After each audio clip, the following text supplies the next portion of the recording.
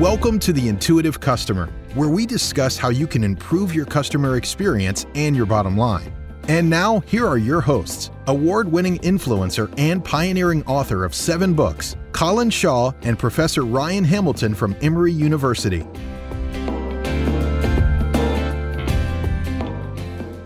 I spent a number of years kind of wandering after I graduated and trying to figure out what it was that I wanted to do. I just kind of assumed that it would all line up and work out.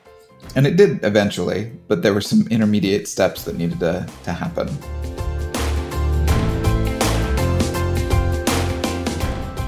There's a big difference between being reactive to demand, i.e. people coming in and saying, hey, Beyond Philosophy, can you come out and talk to us about this? And being proactive.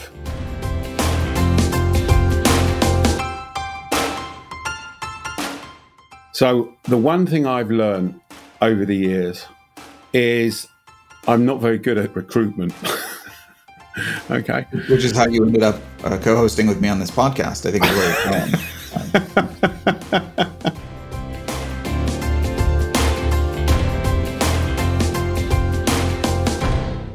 So, Colin, you've made a lot of mistakes, right?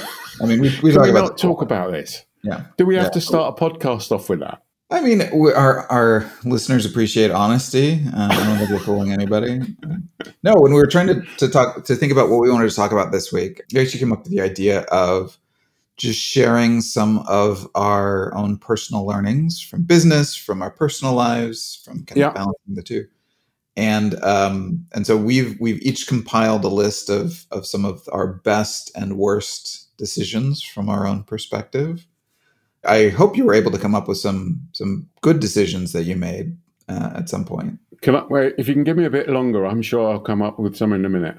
All right. Well, we'll come back next week then with this one. No, this was fun. This was a nice little introspective exercise. I think we've decided to start with our worst decisions, just because that might be a more fun place to start. So we'll come back and talk about some things that we are happy that we did. But in terms of mistakes that we feel like we've made or decisions that didn't go as well as we had hoped. So why don't you kick us off, Colin? What's one decision that you would consider to be not the best?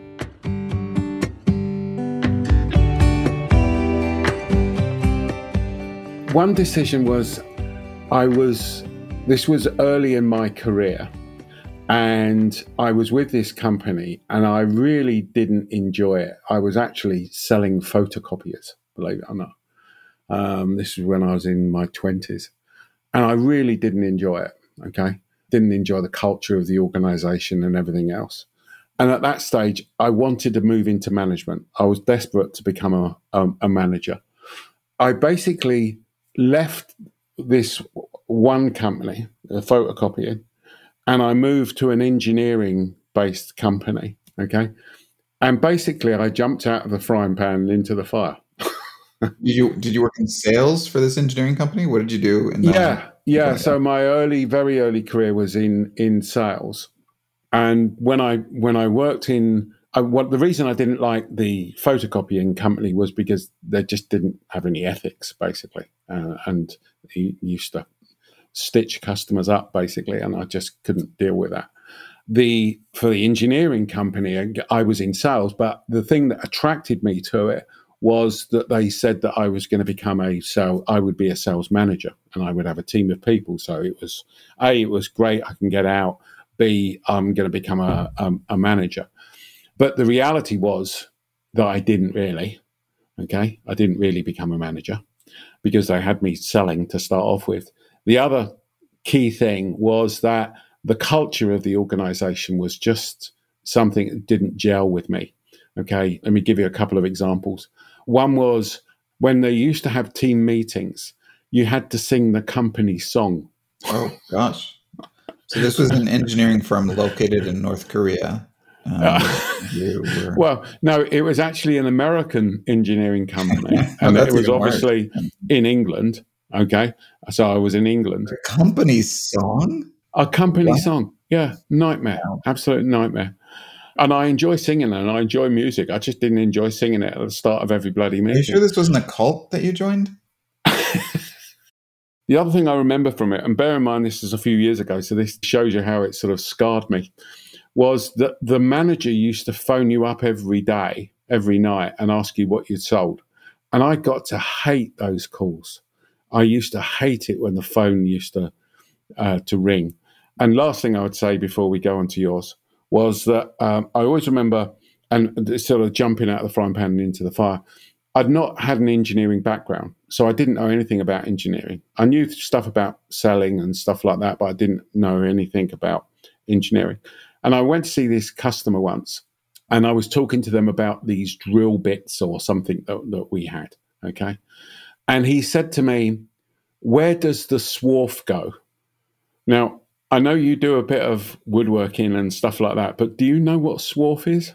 No. Swarf is, if you're creating a hole, it's the material from the hole. Oh. So it makes sense. Does it fall from the... a saw blade, that's called a kerf. But apparently there's a different word for it for a drill bit. Well, whether, English and American English word.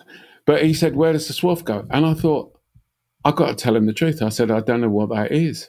And he told me, and I just felt about 1 inch tall. So what's the learning? The learning is, don't jump out of the frying pan and into the fire. Really give some thought to where you're trying to get to, and moreover, what you want. Okay, one of the things I say to people nowadays is you need to think about, even before you join a company, go and spend some time in that company.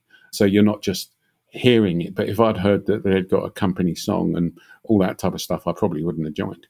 So Anyway, that's my first. What about you? It's a great one. Mine is not having blind loyalty towards an organization. So I'm big on loyalty. I think loyalty is very valuable to have within an organization. I think it promotes happiness in your work to feel like you're loyal to the place that you're working to. You got to go into that with your eyes open. Loyalty should be a two-way street, right? So it should be that you are loyal to an organization, and then the organization is loyal back to you. There have been a couple of times in my career where I feel like I've been taken advantage of a little bit because I was more loyal to the organization than they were to me. One of my early jobs after I graduated from college was working for a startup, and I don't know if you ever had. Well, you started a company, so startup culture is really heady. It's very exciting. Things are constantly changing, and you feel like you're making a difference with what you're doing. And I had assumed that all of that effort that I was putting in was going to be kind of reciprocated, and I ended up getting laid off because the company was just not very well run and didn't have enough money to sustain. And I felt really burned by that. And part of it was that I felt like I was more invested in the organization than the organization was in me. Yeah, and let me build on that, because it was interesting. At the weekend, I was reading the New York Times, and one of the things it talked about there was a similar subject to, loyalty, and this trend of sacking people over email. And it was rightly so. It was talking about, that there are people out there that have worked with a company for 15 years, and then they get a bloody email sacking them, And the thing that I learned was that large organizations aren't loyal to you. They're just not. You may think that they are, but they're not. Because when push comes to shove, you're just a number, basically. I don't know of any of my friends who work for large companies who have left because they wanted to leave. I know lots of them that have been laid off, made redundant, so on and so forth. And so I totally agree with you. There's an interesting, so I don't know if this is the cultural rule everywhere, but in the US, there's kind of an expectation that if you leave a place of employment, that it's, courtesy to give 2 weeks notice so that they can find a replacement, all that kind of thing. And there's been kind of a movement to push back against that, saying like, you don't know these people anything. Like I think that these cold corporate moves where it's like, well, for technological security reasons, it makes sense to let people go by email so that they can't mess with the systems on their way out. Sure. So we don't need to go. I think corporations need to think about this long term. Like if that's the culture where we don't need to show any loyalty towards our employees, why should our employees show any loyalty back to us and give us, notification? And this should be a relationship. So I'm very pro loyalty. I think that is a good thing, but it's also an avenue for abuse. And so yes. No, I agree.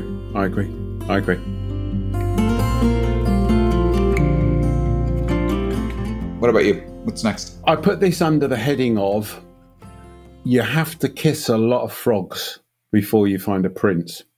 Okay? So the one thing I've learned over the years is I'm not very good at recruitment. Okay. Which is how you ended up co-hosting with me on this podcast. I think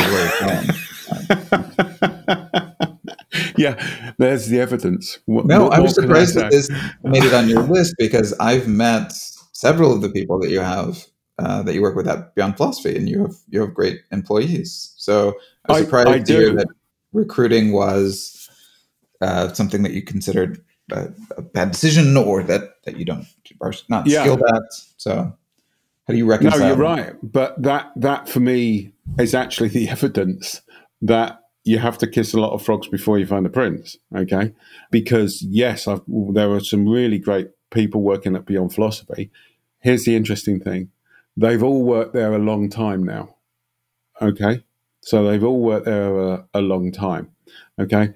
But if I think back to over the 22 years of Beyond Philosophy now, the money that I've spent on bringing people in, and I've discovered that a mistake I make is that I'm too risky.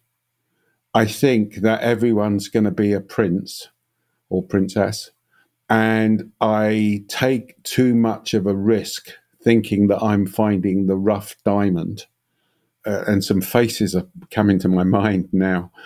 And then I realize that I was wrong. And what that's done, again, from hopefully from a learning perspective for the listener, is that I've changed the way that I recruit now. And I am just the part. So because I understand what I'm, that I'm not very good at recruitment, is I get the individual that we're looking at to meet a lot of the team, and I get the team to tell me what they think, because I just recognize that I'm not very good at it, basically. Oh, that's great. I think that for a lot of organizations, the costs of employee turnover and of recruitment are just not valued enough. Sure. We've talked before about, from a customer standpoint, getting people into the funnel and then ignoring the holes in the funnel as customers drop out. Like we're spending all our attention on recruiting. I think there's a similar idea where the costs of having employees that are not great, but who still kind of stick around and kind of can drag down the organization, or the cost of getting rid of them and retraining, as opposed to focusing on getting better people into the funnel. It's kind of the inverse of the customer problem. Yes. The other thing I've discovered is you don't know anyone until you've worked with them. Yeah. They can breeze through an interview. And it's, I would even argue that it takes you 6 to 12 months before you really understand someone and you can make a true decision. And that the key thing then is, this goes back to Beyond Philosophy, when you find them, you got to keep them, because they're like bloody gold dust, basically, and you got to keep them. What about you? My next one is for mistakes or bad decisions, not having a plan. So I remember, my undergraduate degree was in physics, which took up a lot of my time and effort. And I just kind of felt like, well, things will work out. Like I'll graduate with this degree, and then I'll get a job and it'll be fine. And I spent a number of years kind of wandering after I graduated and trying to figure out what it was that I wanted to do. I just kind of assumed that it would all line up and work out. And it did eventually, but there were some intermediate steps that needed to happen before they did. So I had a very good plan up through graduating college, and I executed that plan very well. But then I didn't have a plan for that next transition going forward.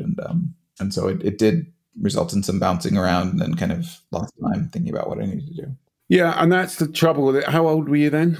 I was 72, was it? Or 24 when I graduated college. Yeah. There were a few intermediate things that I did before I Sure. finished. So I was a little bit older. But I think it's quite surprising, actually. It's one thing that surprised for me, and we're actually touching on one of my best decisions, is I get surprised about how many people don't have a plan, who don't think ahead. And clearly, when you're younger, that's the case. I always remember my son coming out of university, and he was really concerned about the job that he got. And I remember talking to him and saying, look, whatever the job is that you get, you don't have to be in that industry for the rest of your life. You don't have to be doing that type of job for the rest of your life. You know, there are other things. Almost everybody is not. Like the days of working for the same company for 40 years and then retiring are done. Like I agree. Nonsense. I agree. And even staying within an industry is relatively rare. Yeah. No, I agree. Yeah. So not having a plan. Yeah. No, good one.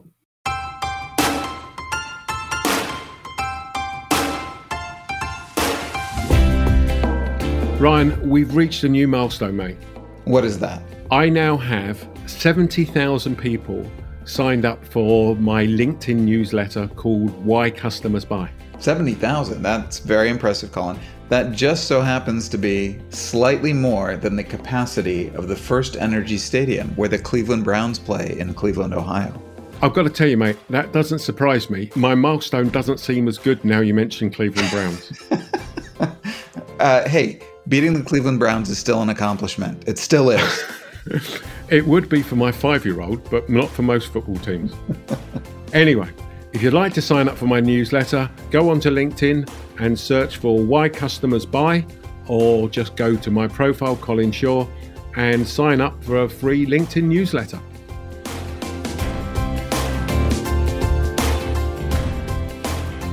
My last one is I have to accept this, a big bad decision. I made a big decision. Fire. Yeah. Back in, I think it was about 2004 or 2005. And the mistake I made was expanding too quickly. That's the headline. Okay. So let me explain it again and try to share some of the learnings for you. So this was, customer experience hadn't really been talked about. I'd written the first book. I wrote another book a year later about customer centricity. We were being flooded out with inquiries. Okay, flooded out with inquiries. And I remember sitting there back in those days and thinking to myself, think of all these people that we're getting coming to us. Now imagine what it would be like if we were approaching. So if that's the pull, that we're getting in all of these inquiries and we're not doing anything other than the book and doing the usual stuff, basically. But if we were proactive and went out there, think of what we could do. So I thought, right, this isn't going to last. What we're going to do is we're going to expand the company, and we're going to do it on the basis of this. And we're going to set up a telemarketing team. And there were two things that I learned during this time. One is I learned I'm not very good at recruitment. Although some of the people that we got on there were absolutely great. Some weren't. The second thing I learned was that there's a big difference between being reactive to demand, i.e. people coming in and saying, hey, Beyond Philosophy, can you come out and talk to us about this? And being proactive. And here's the difference. When someone is being reactive to demand, they have a requirement, okay? When you are talking to somebody and effectively have a telemarketing team convincing them to have a meeting, they don't have a requirement. So the sales cycle between the reactive to demand was about 3 months. The sales cycle for when we were proactively going out there was much more than that, 10 months, a year, and the ratio that we won was way down and blah, blah, blah, blah, blah, okay? And because of that, the other thing that I had done that was a mistake, was that I'd employed too many consultants who weren't selling. So in other words, the ratio of sales to consultancy. So basically the issue was I had a lot of people classic stuff, sitting on the bench, not doing very much, having to pay them, but they're not earning very much. So we expanded too quickly. Anticipating that business coming in so they'd be ready to go. But correct. In the meantime. Correct. Yeah. So if I had my time over again, and they rightly say that you learn from your mistakes rather than the things that you do well, I would have done it a much slower, and I would have done it more sales-led. In other words, I would have waited until we won the business or got close to winning the business and gradually increase the team rather than go for, let's get 5 consultants in. I would have just got one at a time, etc. But there you go. You live and learn. Yeah. No, that's a good one. And common, like it's companies still today. It's not like this never happens all the time. Companies over anticipate growth and grow too fast. Like I think it's a very applicable learning. Yes. All right, let's talk about some of the things that we feel like have gone well, some of the good decisions that we've made, some of the things that we're happy about. Do you want to go first or do you want me to? No, you go first. I went last. All right.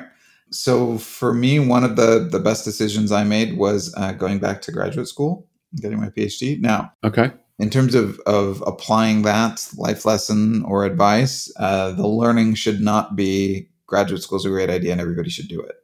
Instead, the learning was for me that as I mentioned, I graduated my undergraduate degree. I worked I worked as a computer programmer for a little while. I worked for a company that disposes of radioactive waste. Wow. I wondered why you glowed. It was one of the few companies that was actually really excited about hiring a physics major because I had some experience in labs working with that kind of stuff.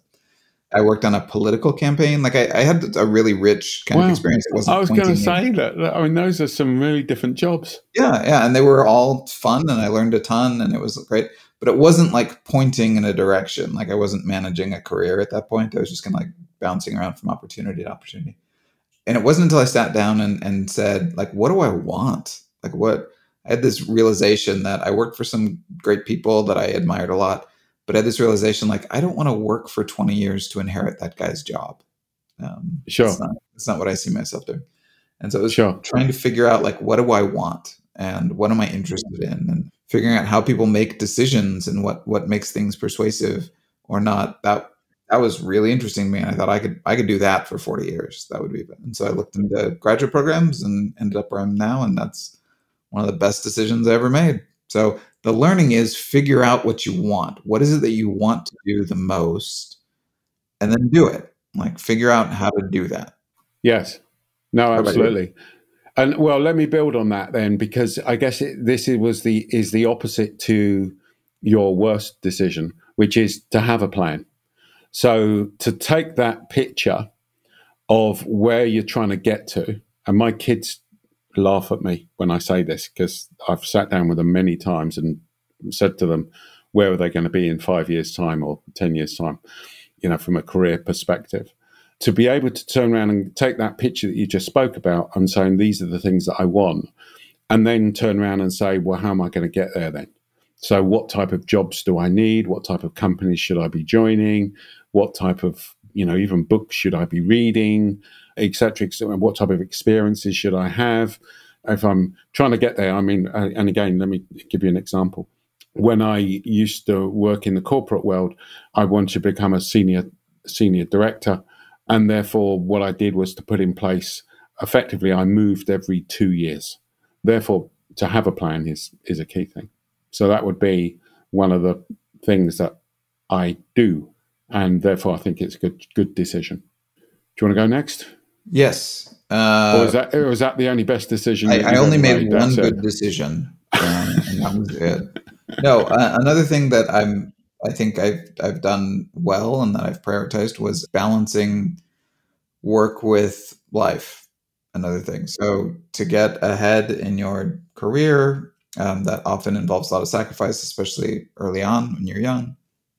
That time goes fast. My oldest is now in college, and that happened immediately. Like she was very young, and then all of a sudden she's not. So as important as it is to sacrifice for your career, and it is, recognize that some of the rest of this time you're not getting back. And so balance that and make sure that you are prioritizing not just one aspect of your life, but all the aspects of your life that are important. I will say that I'm going to claim jump you here. I'm going to give my next good decision too, which is developing a hobby. So we can talk about how important that is and how much, fulfillment I get out of that. I didn't develop that hobby though until after I got tenure. For a long time in my life, it was just my work and my family, that you only got so much time. And I divvied up my time around those things, and I didn't have a lot else going on. And it wasn't until I achieved a certain level of success in my career that I started to kind of branch out and do other things. So there's only so much time that you can use to balance things, but make sure it's not just one thing. Make sure that it is like the two most important things to you, or maybe the three most important things to you. Yes. No, I think both of those are important. Difficult to do. Yes. I was talking to my son about it the other day. Difficult to do, particularly the work-life balance. And then having something that is you enjoy rather than also just the family enjoying, I think is an important one.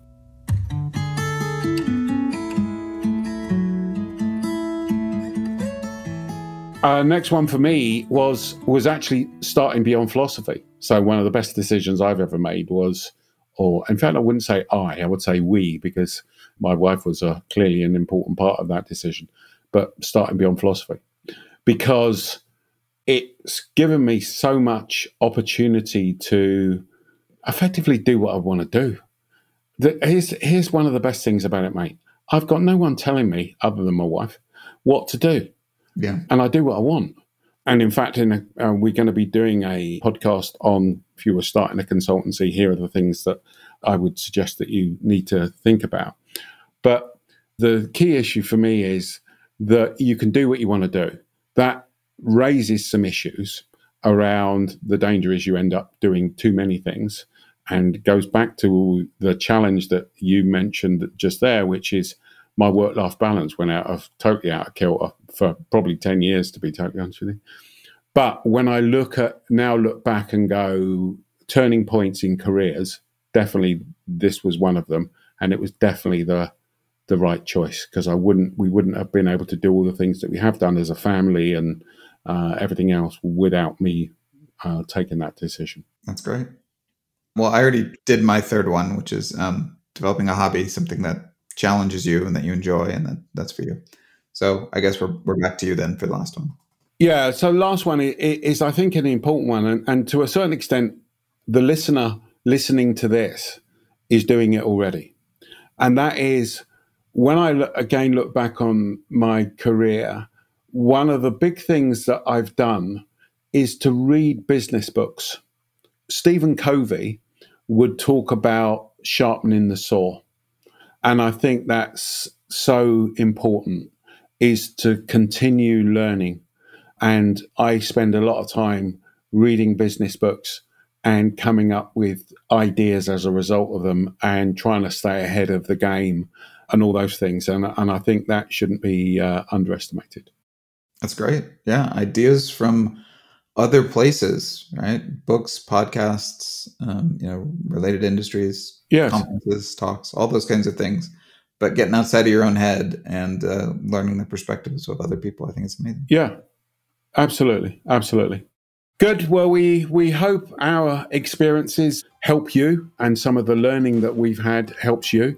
And we look forward to talking to you next week. Thanks very much for listening. Cheers. Thanks very much for listening to the show today. We really hope you've enjoyed it. And if you have, it'll be really great if you could leave us a review.